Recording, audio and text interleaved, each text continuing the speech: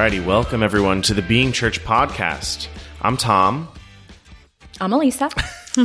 I'm Father Matthew. She was distracted by her book. That's yeah. all right. Welcome to the second week of our special Lenten edition of our podcast. We're reflecting on select passages from the Holy Week drama during Lent, because as we said last week, Lent is preparation for Easter. It's not just a time to be sad.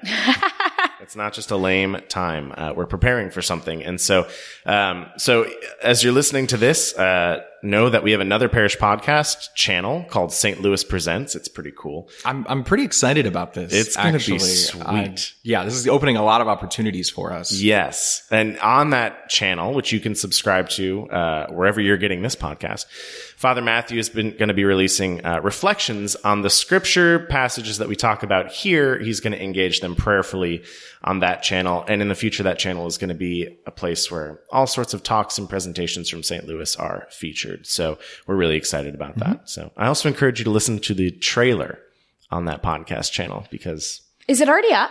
it is up. Yeah. Oh. It's going to be bilingual too. Wait, what's it called again? St. Louis Presents. Oh, that's so awesome. It's going to be sweet. You'll hear about it in the bulletin. Okay. Today, for our second week, we're going to talk about the story of the washing of the feet, right? And this is a really beautiful passage, but maybe we don't know all that it means. Well, this is a thing. When we get to Holy Week, we have the washing of the feet, and everybody kind of remembers that it happens, but it's like compressed into the middle of this busiest time. So it happens, but there's no time to let it like open up and breathe and think about it.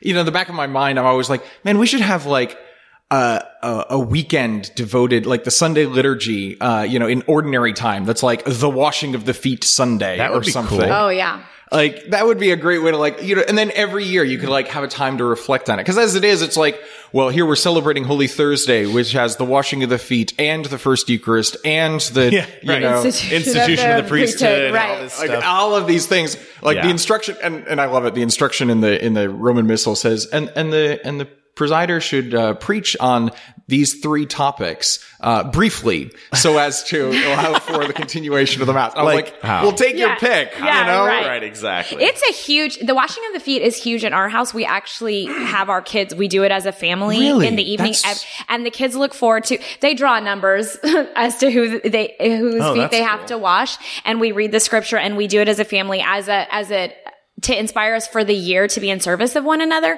And so That is we brilliant. always do it after Holy Thursday Mass. Very cool. And it's one of their favorite Triduum things. That's beautiful. Yeah, My yeah, only yeah. story about the washing of the feet is they did it to me last year at Mass, and I cramped when I tried to put my sock back on. That's not It was not Profound. as holy. Interesting. It Yeah, was not profound change. It was like, But yeah, it's such an important piece of Holy Week that I cannot believe that. I mean, I can believe that we don't have a lot of time, but I'm really excited about this episode being specifically about this. Well, that was a lot of the motivation when we were talking about this ahead of time, was that we wanted to focus in on things that happen in Holy Week that don't have enough time to focus on them, because we're always, it's the next thing, and there's the next big thing that's happening. So I'm really glad about this, and this context. So we can take a moment and kind of see this in context. So I think there's two contexts. One of them is sort of this big context throughout the scriptures, which is the use of water and washing and the cleansing from sins. Now, I'm just going to say a brief word about this, because there's so much that you could say about this. Everything from creation, and the waters that have to be pushed away so that there's room for life and on the land, right? To the flood that washes away sin and begins a new beginning, to the Red Sea, where the waters are pushed away, all the way up to John the Baptist, and he's, cleansing of sins with baptism, right? And the ritual washings that were part of the Mosaic Law. All of these things, go through the prophets and the Psalms. There's other places that talk about this, but there's this strong connection between what? Water and cleansing Yes. and new life that happens. And so that's one thing to keep in mind as we go into the washing of the feet, right? There's just this thematic weight of the idea of water and cleansing and everything that entails. So that's one, I think, piece of context and background for this. And the other one is, this only shows up in one gospel. This is John's gospel. Right. The most mysterious. The most mysterious of the gospels. And in John's gospel, he does this. And we know this is important because, two big things that point towards it.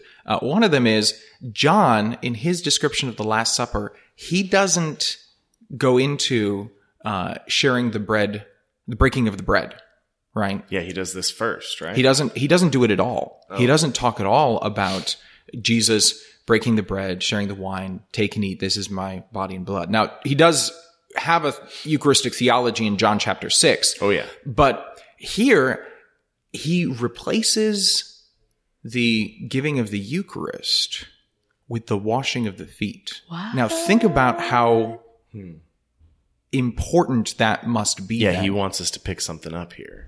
Right? Like, everybody, like the earliest Christian community, they all practice the breaking of the bread, right? We know how central the Eucharist is, right?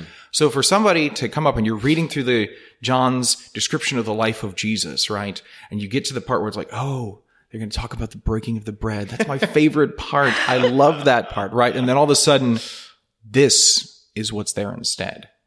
No one has ever said that to me. Well, that's really interesting because John's gospel came last, right, of the four. Probably, like 90. And so it would have sort of been a twist for the people. They would have been like, wait, where's the breaking of the bread? Yeah, right. I mean, they had been practicing the breaking of the bread from the resurrection day. Yes. So this would have been decades and decades. Everybody knew that this is what Jesus did, on the night before he died. Yeah. But here in John, and so this is the way that John, and this is the second thing that John does right at chapter 13, which is where this changes. He has this sort of long rambling kind of introduction where he says, well, and Jesus, knowing that all things had come to their proper end and loving his own, he loved them all the way to the end. And so therefore he went and he went to the room and they prepared for supper together. And it's like one sentence. It's this one long rambling sentence. That's and my kind of sentence. And it's this, and the final clause of the sentence is that they were all there in the room, and Jesus got up and he took a towel and he tied it around himself and he washed the disciples' feet. So like the sentence that begins, and it's this long sentence, so you're supposed to it's like a long tracking shot where you're like, oh, this is important. Like you got to follow this, right? Yeah. He's taking the time to really. It's like a slow zoom. Yeah, it's a slow zoom. Yeah. So you're like zooming in. Okay, I see what this is. And it starts off with Jesus knowing that the hour of his glory had come, right? Ooh. So you're zooming in, zooming in, zooming in, zooming in, all the way onto he washed their feet. It ends on feet. Right. So this is context then. Sure. For how critical, like what's going on there, is, certainly in John, but I think as we crack this open, we're going to find that there's actually, I mean, this unlocks for us, because again, there's Jesus knowing that his hour had come, right? Right. So this is the moment of, glorification that's going to be happening. And it all begins with this. And I think we're supposed to ask the question, why? Right. It is very confusing. Yeah. So, why? Aren't you supposed to tell us that? Yeah. Aren't you the guy that tells us why? It's called Socratic method. I already know, but I'm getting you guys to answer for your own. I think I'm still stuck back on this idea that this was the only gospel that told this story. Why did I think that it was central to all the gospels?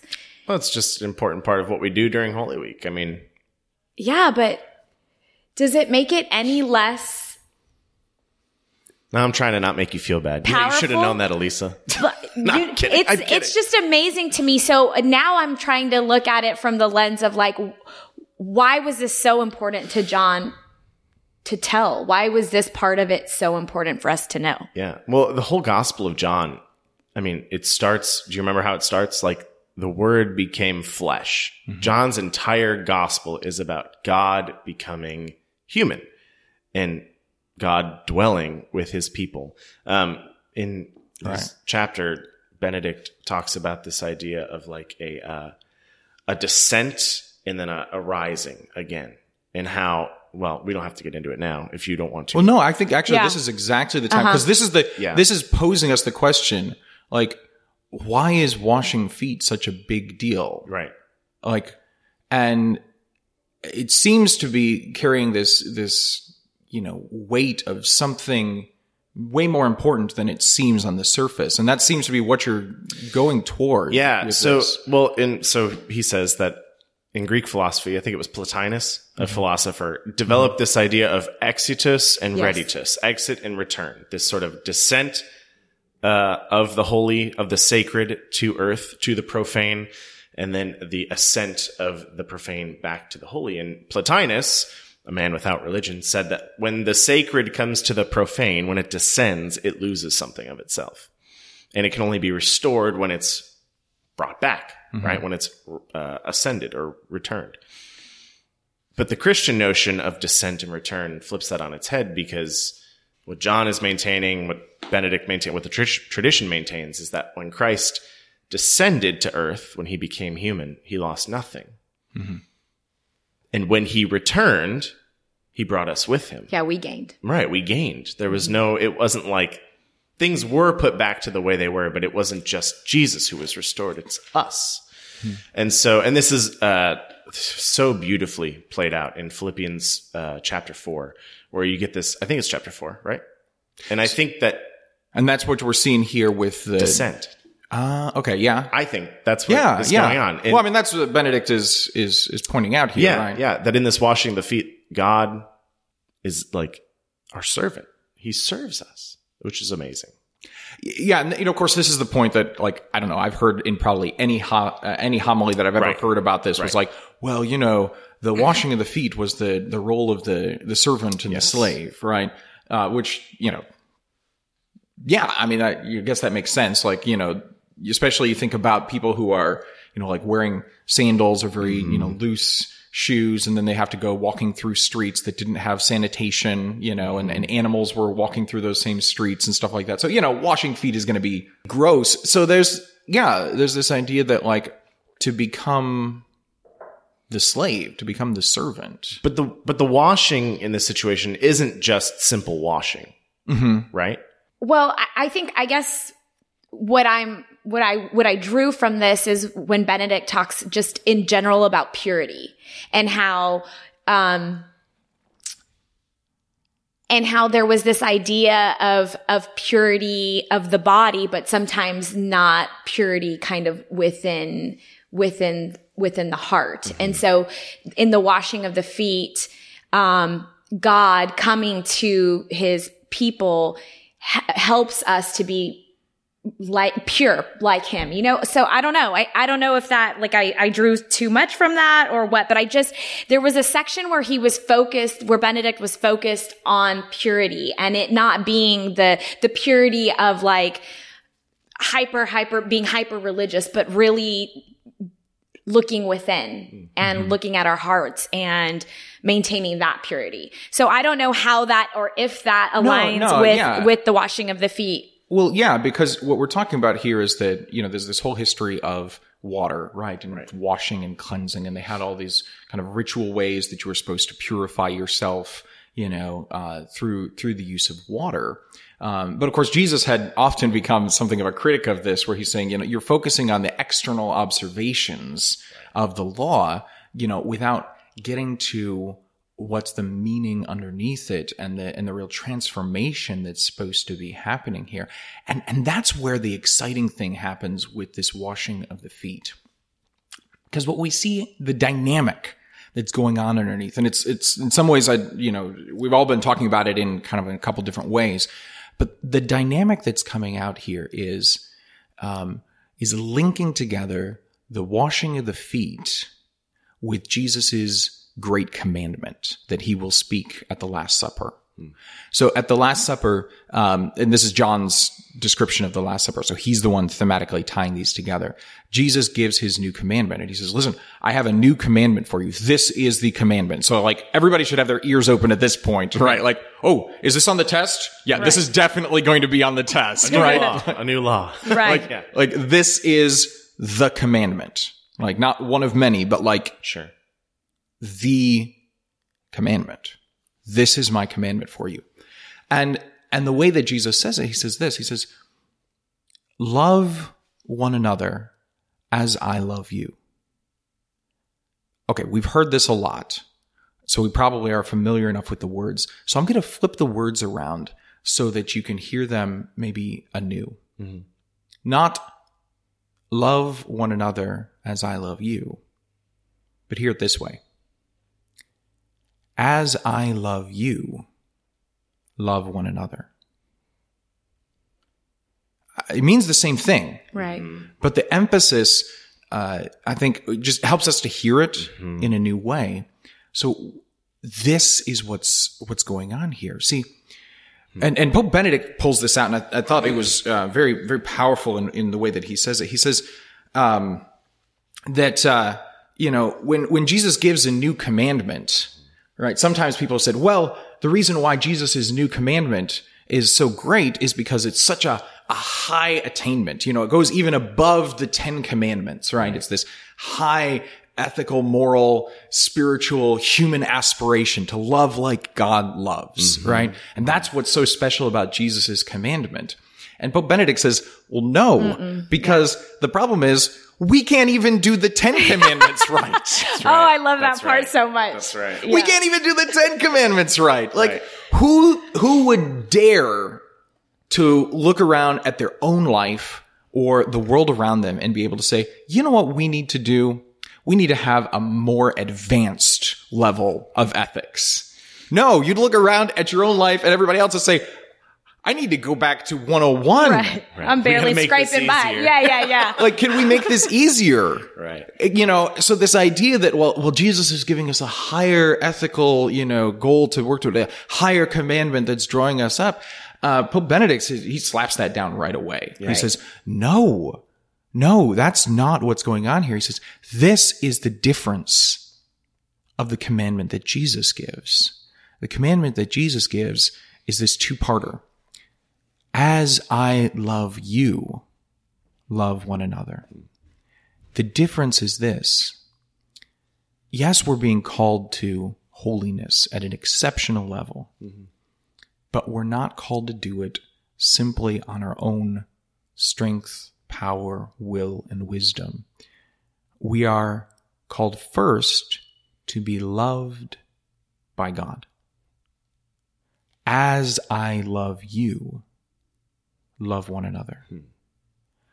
As I wash your feet, so go and wash one another's feet. It's this transformation. This is a transformation, not that we have a higher goal to aim towards. We do have a higher goal to aim towards. The transformation, though, is not purely of the mind, as it were, or of the goal. The transformation is that I can love when I have been loved. Yeah, it's an invitation to accept that gift of love of the Father, which is, I think, if I could trace my own spiritual journey, I think that was what actually turned everything on its head, because it's almost easy to go out and do for others and serve others and love others. Sure. If you have a certain kind of just personality, or, just generally, people are pretty good at doing those things.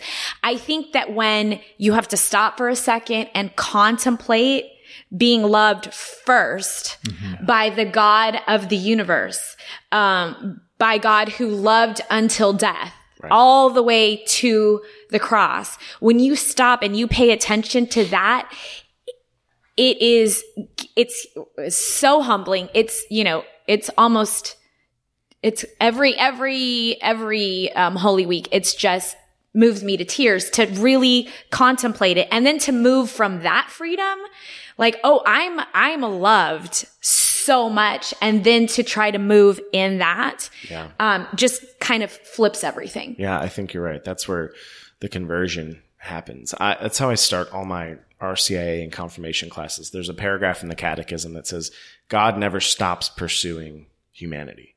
Like, you can turn and run from God, but he will chase after you. Like, he will run you down.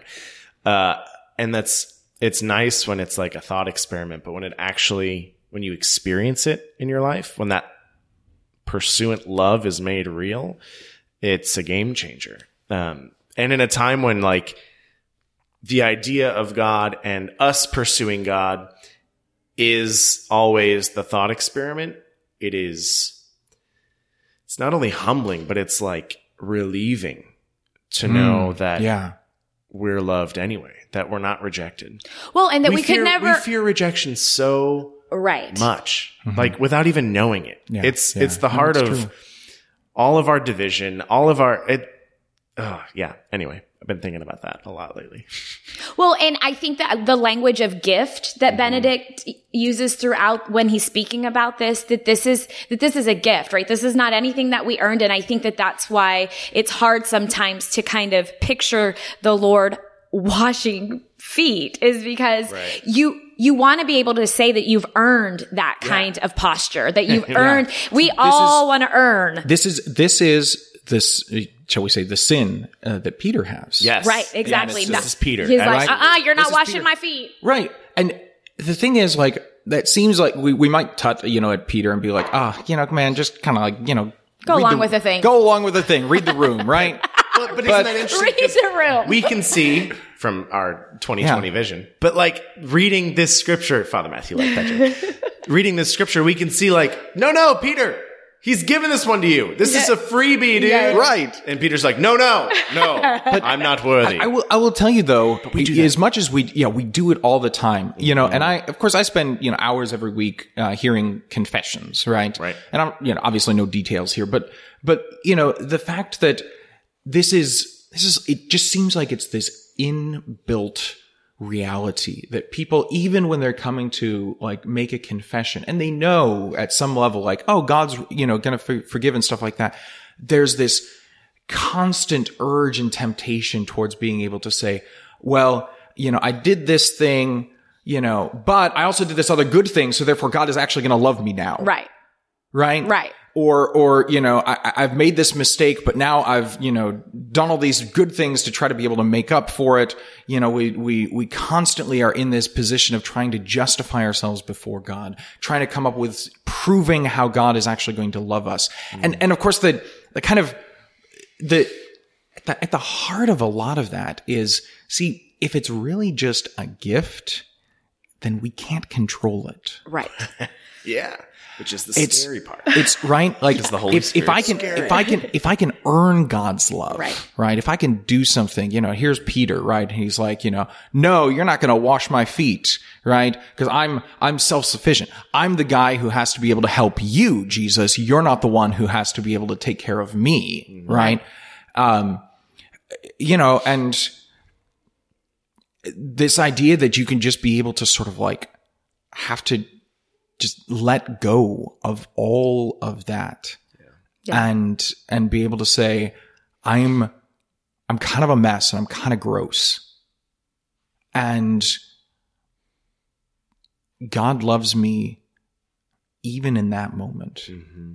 And he washes me even in that moment. Mm-hmm. That moment that, as you say, is the one that changes their heart. Yeah.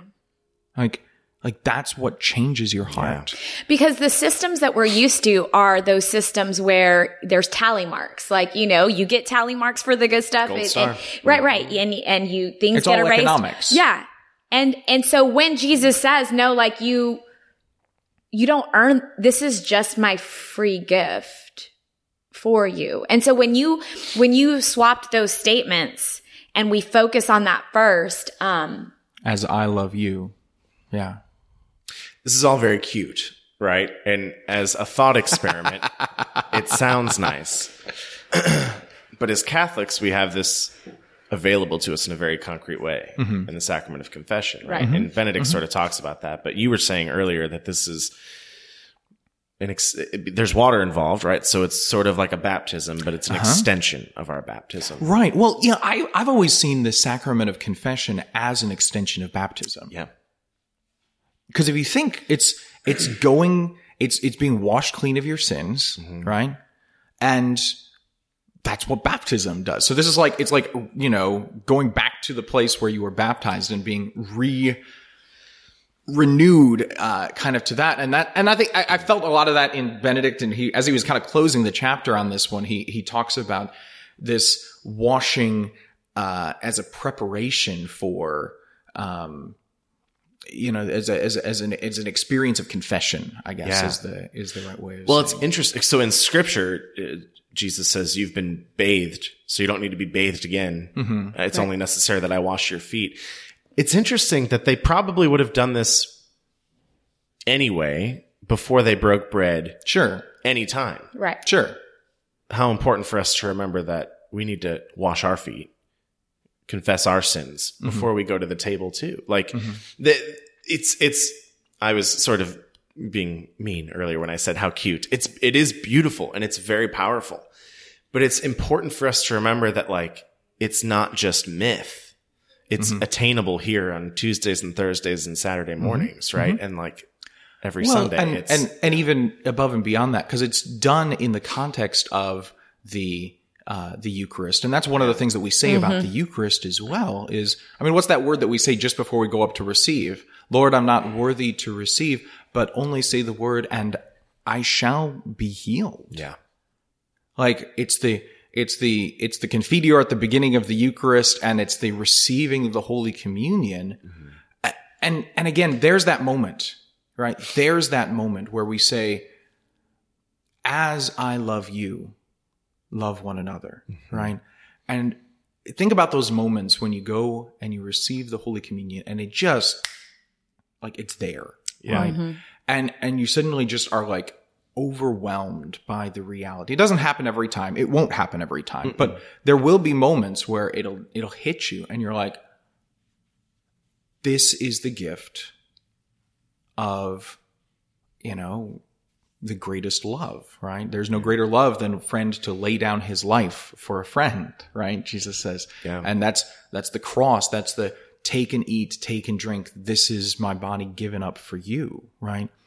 This is that gift of the Eucharist that can fill us up so that we can be able to go out and fulfill that commandment. I think this is, in some ways the most practical thing that you can sort of consider when it comes to, I want to grow in being a holier person. I want to be better at being a servant. I want to be a better, husband, wife, mother, son, daughter, servant of God in the world, however you want to picture it. It's like, you want to get better at this?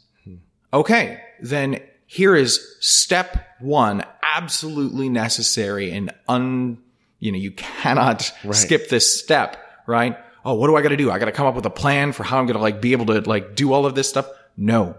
First thing you do is you let God fill you up with his love. That's the first thing that you have to do. Yeah.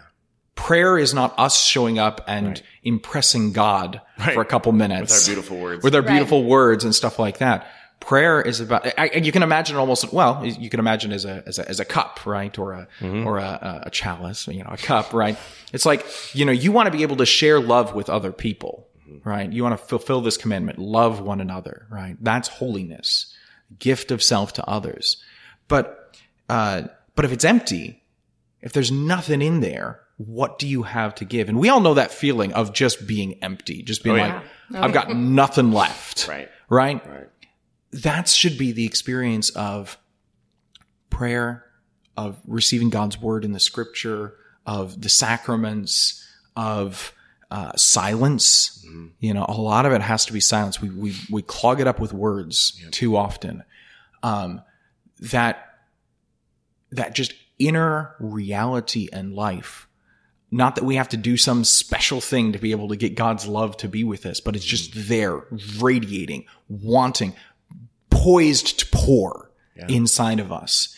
And it's only at that moment when we have finally put away that St. Peter and finally just be able to allow that to happen, then we become warmed and filled and alight again. And then there's even the possibility of actually fulfilling the commandment, love one another as I love you. And maybe just the one last, kind of, twist on this one.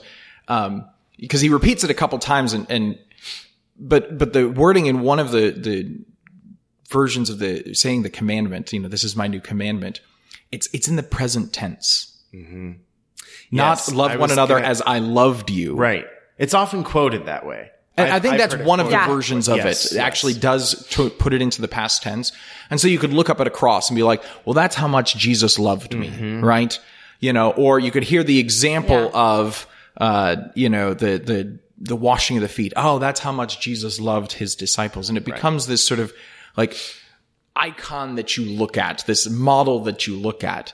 But the most immediate version of it is quite simply this: love one another as I love you.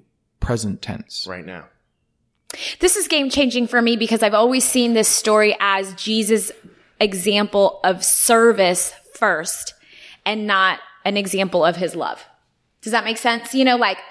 Jesus is serving his disciples, so I need to go out and serve the community. Which of course I need to do, but I have never meditated on this as an act of love primarily first. You know what I mean? Mm-hmm. And so to just draw on that image of a current act of love. Mm-hmm. Mm-hmm. This is a current vision of my love for you, stooping down. This is me loving you. And let it happen. Right. So let me give my one last kind of twist on this, right? Yeah. Lent exists as a period of time so that we can prepare for the Paschal mysteries, to prepare to the new life of the resurrection that we already have, but we want to renew it. We want to get excited about it again. We want to get it, renewed again, such like this. So the idea is that Lent is a time when we should, be renewed in holiness and in service and in doing all of these things to live out, being Christian, right? Mm-hmm. Mm-hmm. So if this is true, that this is the dynamic of how it works. You want holiness, be filled up, and then go out and go do it, right? Then wouldn't it be true that one of the greatest practices of Lent would simply be the act of being loved by God? Whoa. Why are you so resistant to that?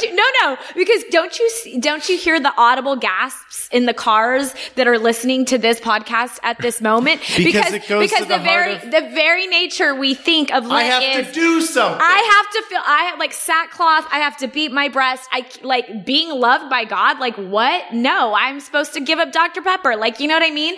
That it kind of stands in opposition of what we generally think Lent is, to let ourselves be loved by God. Father Matthew, what are you talking about right now? What am I talking about? What are you talking about? Hot take. This is my hot take on Lent. Benedict has this line in this chapter, and he says that the whole being made pure, the whole pursuit of holiness, Augustine says this, depends on our I being absorbed into his I. Mm-hmm. Our being absorbed into God's being, right? Mm-hmm. This becoming holy, becoming like God. And the only way it happens is when we are loved. Is by sitting there, being open, and receiving his love, letting him wash our feet. And that might be the hardest thing Lent we've ever had, because for a lot of us, sitting and being loved is a lot harder than going and doing and being out there and let me go do this and do that. I feel like it's actually a big challenge to say, hey, how about we just be still and be in relationship and be in conversation and allow him to love us. The hardest Lent you've ever had. We should make that into a series and try and sell that. We probably would. The hardest Lent that you've ever had. The most difficult, grueling Lent you've ever had. And it's just contemplation. Just be loved. Just contemplation. Being loved by God. And going to mass. And confession. Well, very good. This is, sorry, did you have? No. You could, hours. Maybe in the the other channel, we can talk about it more. There we go. Bonus content. That's right. Well, very good. Thank you very much, Father Matthew, for helping us break this open. And thank you very much for listening to this episode of the Being Church podcast. Remember that we do have that other podcast channel, St. Louis Presents, which you can search for and find and listen to these scripture passages upon which we reflect prayerfully on that channel. And then keep an eye on that channel post-Lent into the Easter season as it develops and grows. Thank you so much for listening. We love you. We're praying for you. And we hope that you're having a blessed and holy Lent in preparation for Easter. All right. God bless. Church. Peace.